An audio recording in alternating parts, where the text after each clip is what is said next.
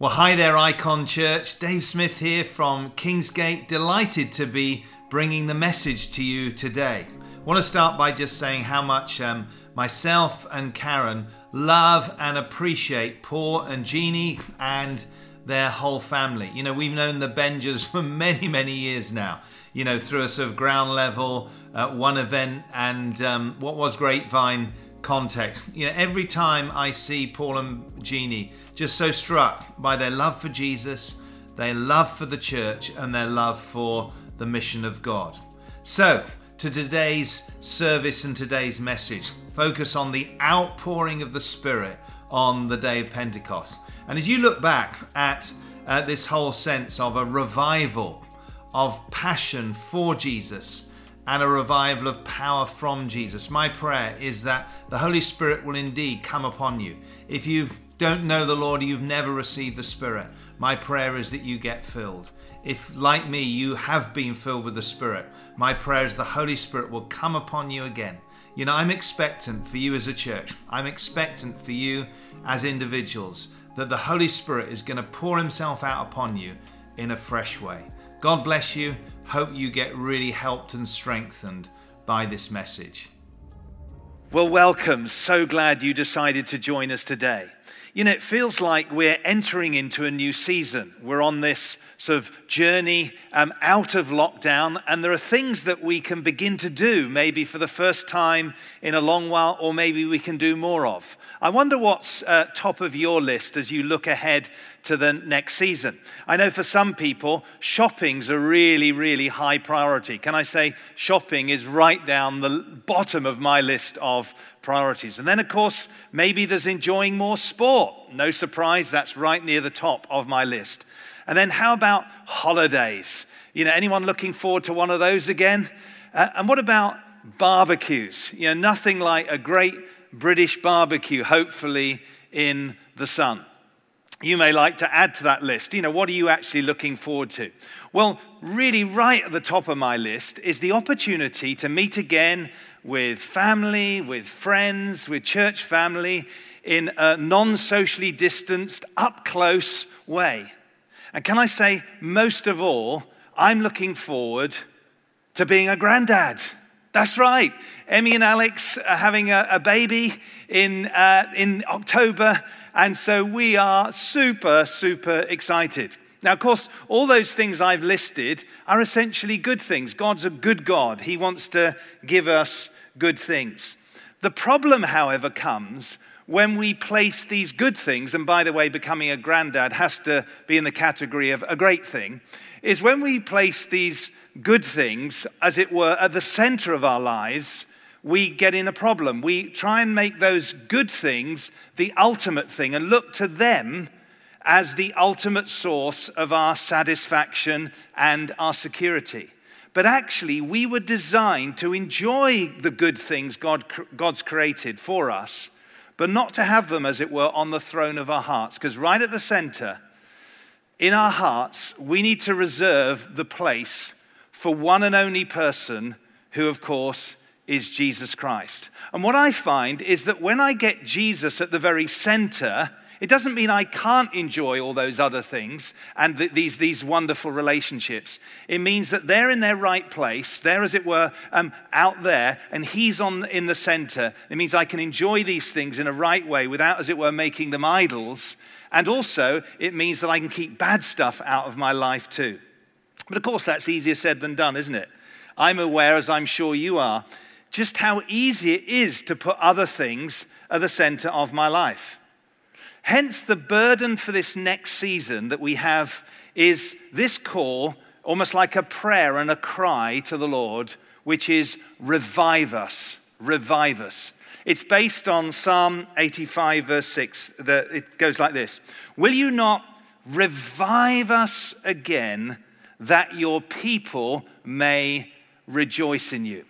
The word revive there, one definition is to give new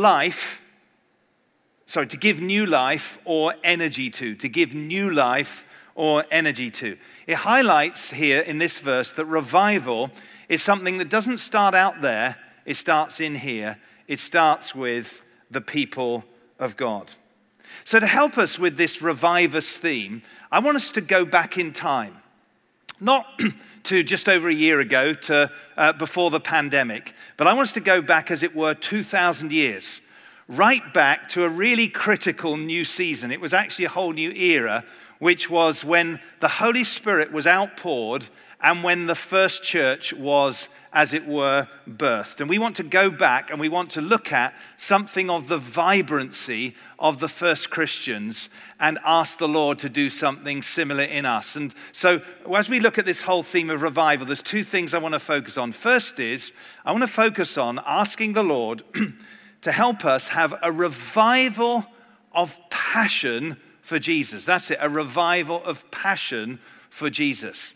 Now, I wonder how you would describe your passion level right now. You know, if you've got a scale of 1 to 10, 1 is virtually non-existent, 10 is, as it were, just doing fantastic, where would your passion level be?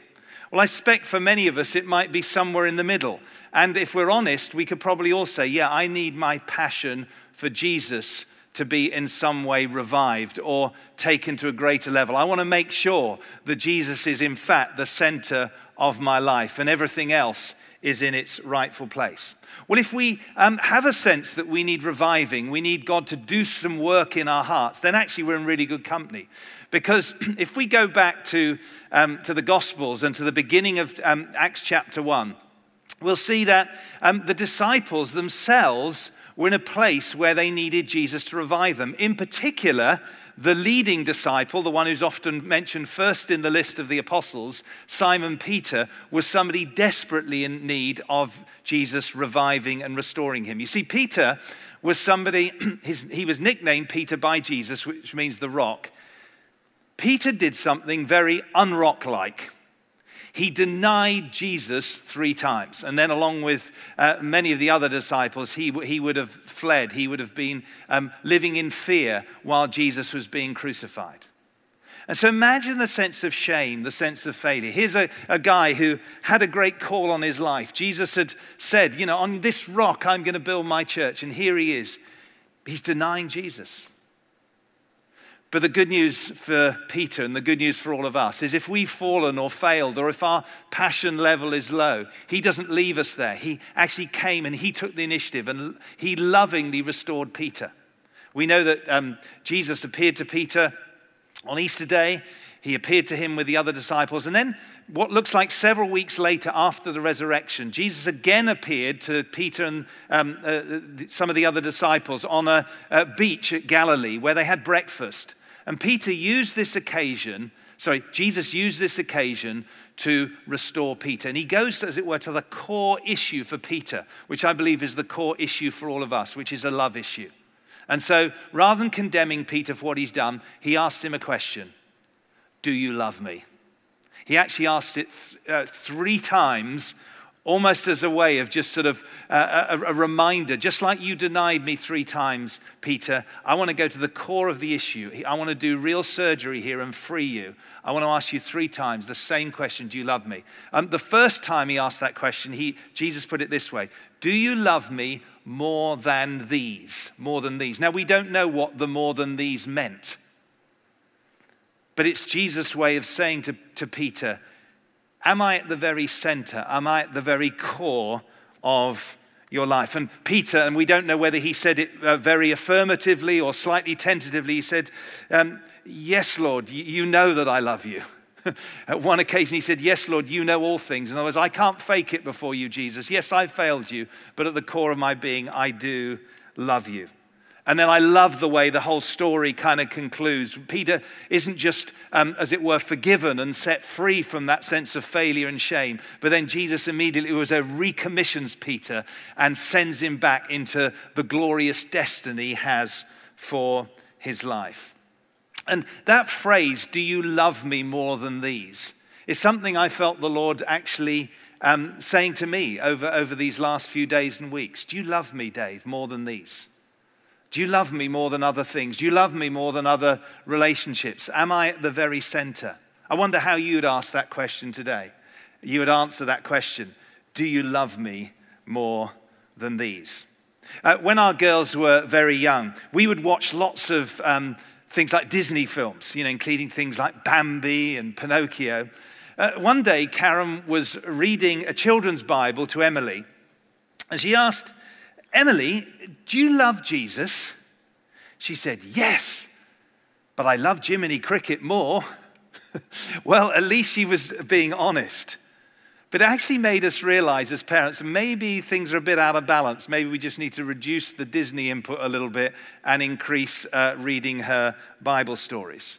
But joking aside, it's the same for us too. You see, I find that if I focus, I spend time thinking about, investing in time, energy, money in things other than Jesus, my passion level can dim. Because, as it were, my heart begins to follow where I'm spending my energy. But equally, I find that if I'm actually putting Jesus first, I'm spending time with him every day. In the morning, I'm reading the Bible, I'm praying, I'm journaling. And then, for me, a game changer is not just in the morning and then just leave Jesus, as it were, and then carry on with my day doing my own thing. I find for me it's critical then to take little moments throughout the day. I don't have to, but I want to because I love him and I love spending time with him.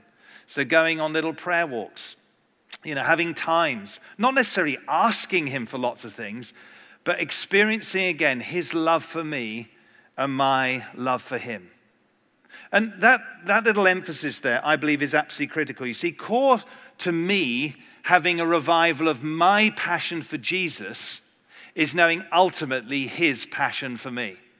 It's interesting that the root meaning of the word passion, and we see it in the New Testament, is actually suffering. Suffering. And so when Mel Gibson, called the title of the film The Passion of the Christ, he was actually basically saying this is going to be a film about the suffering of Christ. What does all that say? It means that if you and I are going to have a revived passion for Jesus, it goes back to us constantly reminding ourselves about his suffering for us. He died on the cross for our sins. He first loved us. He laid his life down for us. And then on a daily basis to constantly just be aware of and allow him to touch us afresh with his unconditional, extravagant love for us. And when we are touched by the love of God, by, as it were, Jesus' passion for us in a fresh way, our passion gets revived. New York pastor John Tyson puts it this way: the wild, unrestricted love of God determines why and what time you get up in the morning, how you pass your evenings, how you spend your weekends, what you read, and who you hang with. It affects what breaks your heart, what amazes you, and what makes your heart happy. So that's the first thing I want to say about this cry for revival. We need a revival of passion for Jesus. But there's another side to the coin, which is this. Secondly, we need a revival of power from Jesus. A revival of passion for Jesus, and then a revival of power from Jesus. Passion and power. Why?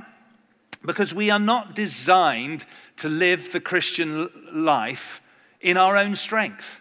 You may be trying it that way, and maybe that's why you're struggling. Maybe you're trying to love Jesus or follow him or live out his purpose, and you, like Peter, you feel like you're failing spectacularly. Can I say even Jesus didn't try and live out his life and ministry on his own.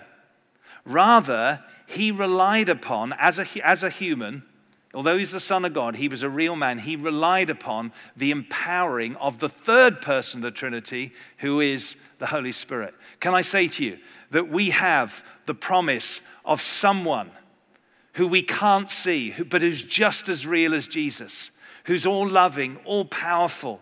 He's present everywhere. He's all knowing. He's the helper. He is the Holy Spirit, and he wants to help you. He wants to empower you to live the rest of your life. Hence, at the start of the book of Acts, we see Jesus having appeared to his disciples over a period of 40 days. Towards the end of that time, he starts speaking about the Holy Spirit. He's ready to give them their assignment. He's about to go to be with the Father, and then he says, right, guys, I want you to carry on my mission. And so he says this to them: wait for the gift my Father promised which you have heard me speak about. I love that there. Notice he doesn't say, wait for a gift, as if, well, it's a nice thing to have. No, he describes the Holy Spirit as the gift of all gifts. We can't live without the Holy Spirit. And then he goes on and uses an image, water language. He says, for John baptized with water, but in a few days you will be baptized with the Holy Spirit. Now you may know, but that word baptism means immersion. When somebody is baptized, they're immersed in water. They're literally plunged under the water. They're brought up again. But when it talks about the baptism or the immersion in the Spirit, I think a better analogy is, as it were, standing under a waterfall. I remember many years ago actually going to Niagara and going very near the Niagara Falls, and you're just aware of the incredible power. Imagine standing under the Niagara Falls. That is a true picture of drenching. Now, I don't know about you, but I know for me, that I need, as it were, a regular drenching in the power of the Holy Spirit. Maybe you're here watching and you've never received the Holy Spirit. You're not aware of power at work in your life. Well, I've got good news for you. There's a promise that for all his children, that God wants to give you this incredible gift of the Holy Spirit. He wants to fill you with power, as it were, new life, new energy, so that you can live your life to the full in a way that pleases God, is good for you, and blesses other people. But maybe you're like me and you have received the power of the Holy Spirit. You, as it were, been baptized in the Spirit. Well, then I believe we need to pray, Lord, we need you to fill us. We need you to energize us again. Because you see, without the Holy Spirit, we're not going to fulfill God's plan for our lives. Acts 1 verse 8, very central scripture to the whole of Acts. Jesus said to his disciples, basically he says, I'm about to go to be with the Father. And he says, but what you need is you will receive power when the Holy Spirit comes on you, and you will be my witnesses. In other words, you'll know me and you'll make me known, but you can't do it on your own. You need the Holy Spirit. I love the word power there used here. It's the word dunamis, from which we get our word dynamite. In other words, Jesus is saying, I'm going to give you the dynamite power of God, the dynamite power of the Holy Spirit. You need the Holy Spirit. And that's why we need to pray.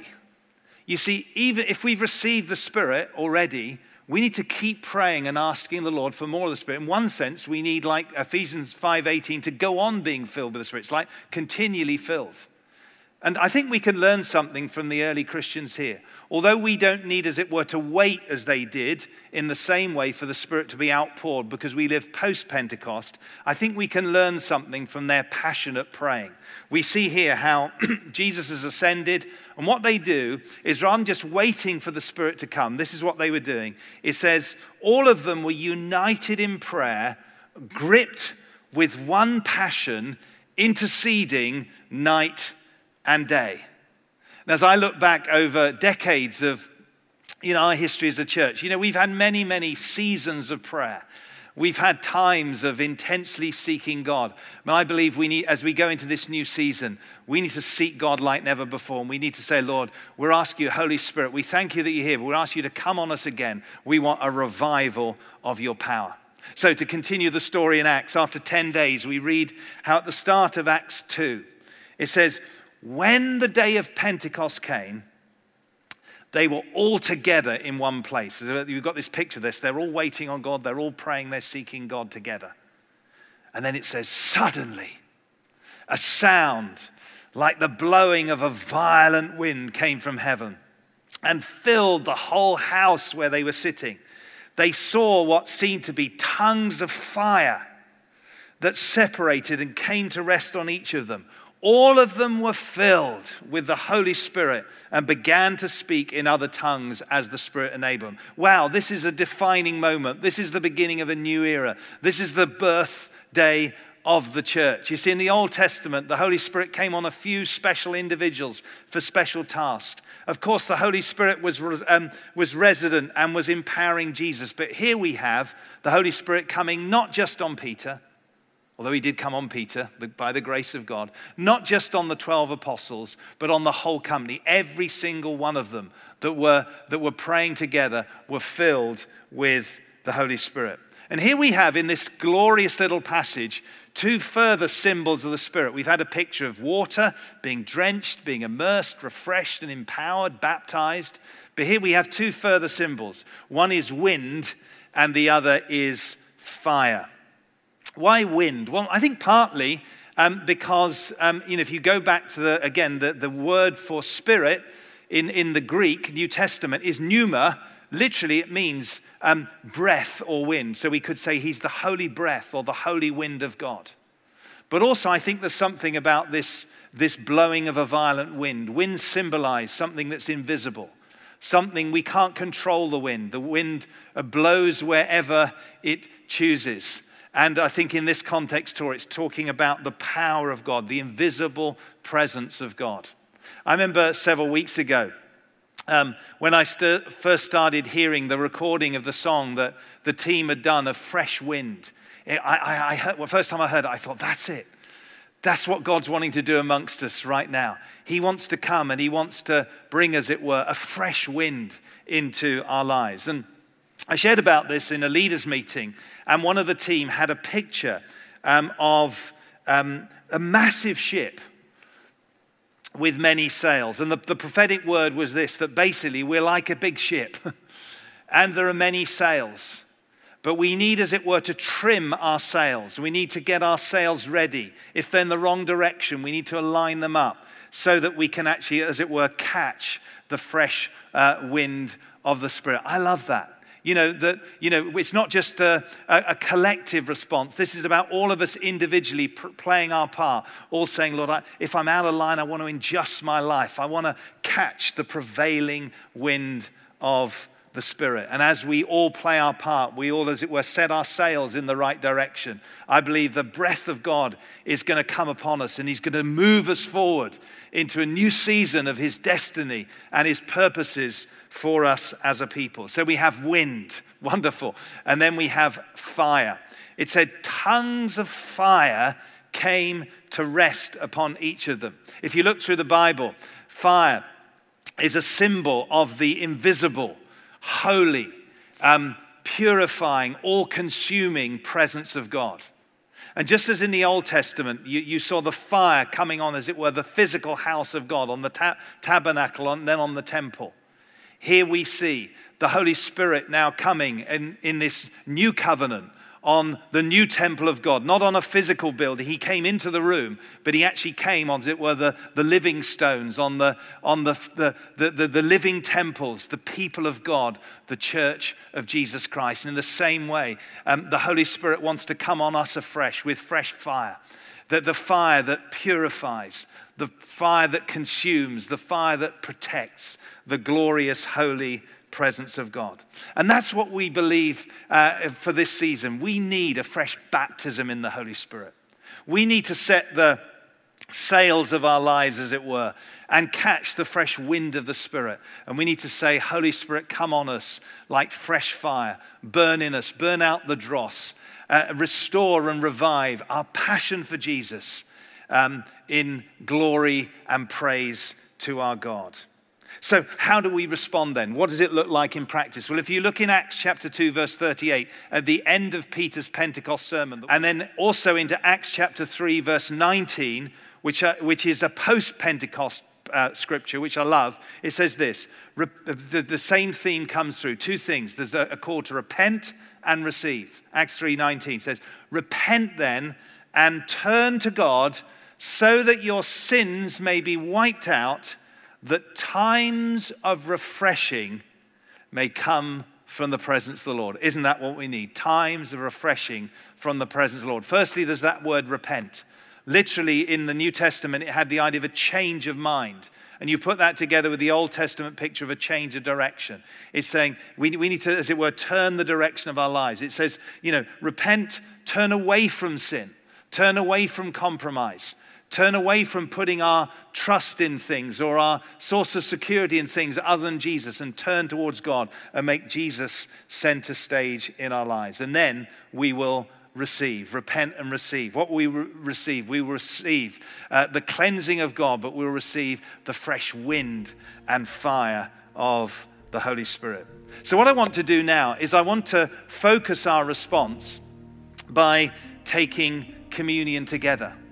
If you've got the elements ready, bread and wine or bread and juice, whatever, you might like just to get them in your hand, because communion is a way where we remind ourselves that ultimately the only reason we can have passion for Jesus or power from Jesus is because he first loved us. As it were, our passion is based on his passion, his sufferings, his extravagant, unconditional, sacrificial love. When he went to the cross, his body was broken, and this bread is symbolic of the broken body of Jesus for us. And so as you get ready to take the bread and take the wine, I just want to pause for a moment and ask you a question.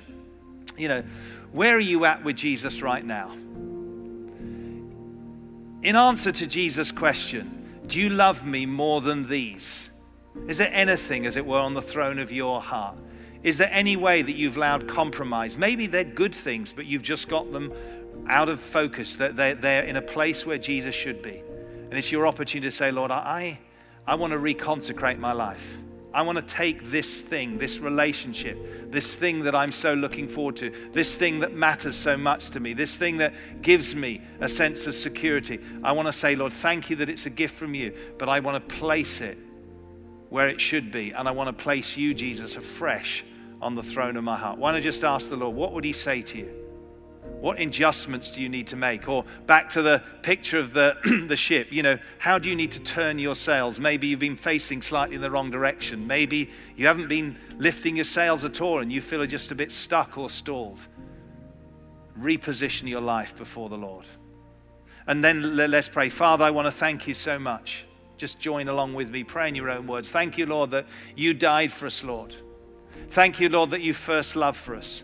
Thank you, Lord, that your body was broken, that we might be healed, that we might be born again, that we might have eternal life. And so right now, why don't you just join with me?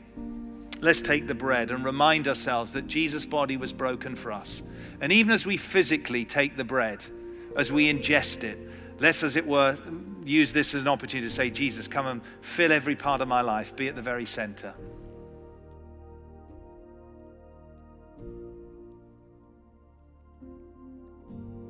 And then let's take the cup. Father, thank you for the new covenant in Jesus' blood. Thank you, Lord, that on the cross you suffered, you died, your blood was shed that we might be forgiven, we might be set free. Like Peter, we might be restored and recommissioned. Lord, if we've sinned, we confess our sins, ask you to forgive us and cleanse us. In Jesus' name, amen.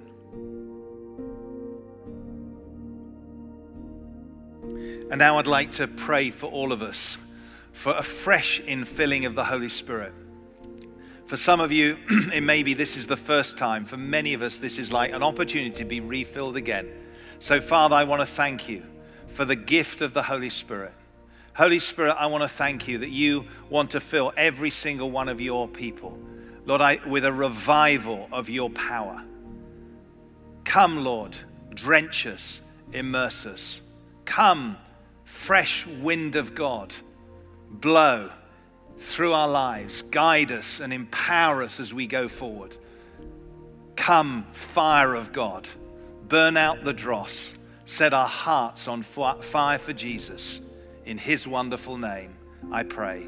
Come, Holy Spirit, fill every home, every heart. Where we're gathered together in person, fill every room with your glory and your presence. Not just today, but the rest of this day, in the coming days, in the weeks and the months, Lord, we pray. Holy Spirit, come.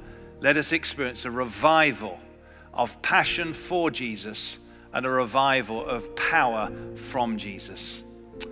Amen. Amen. Well, as we continue responding, we're going to sing together this glorious song, Fresh Wind.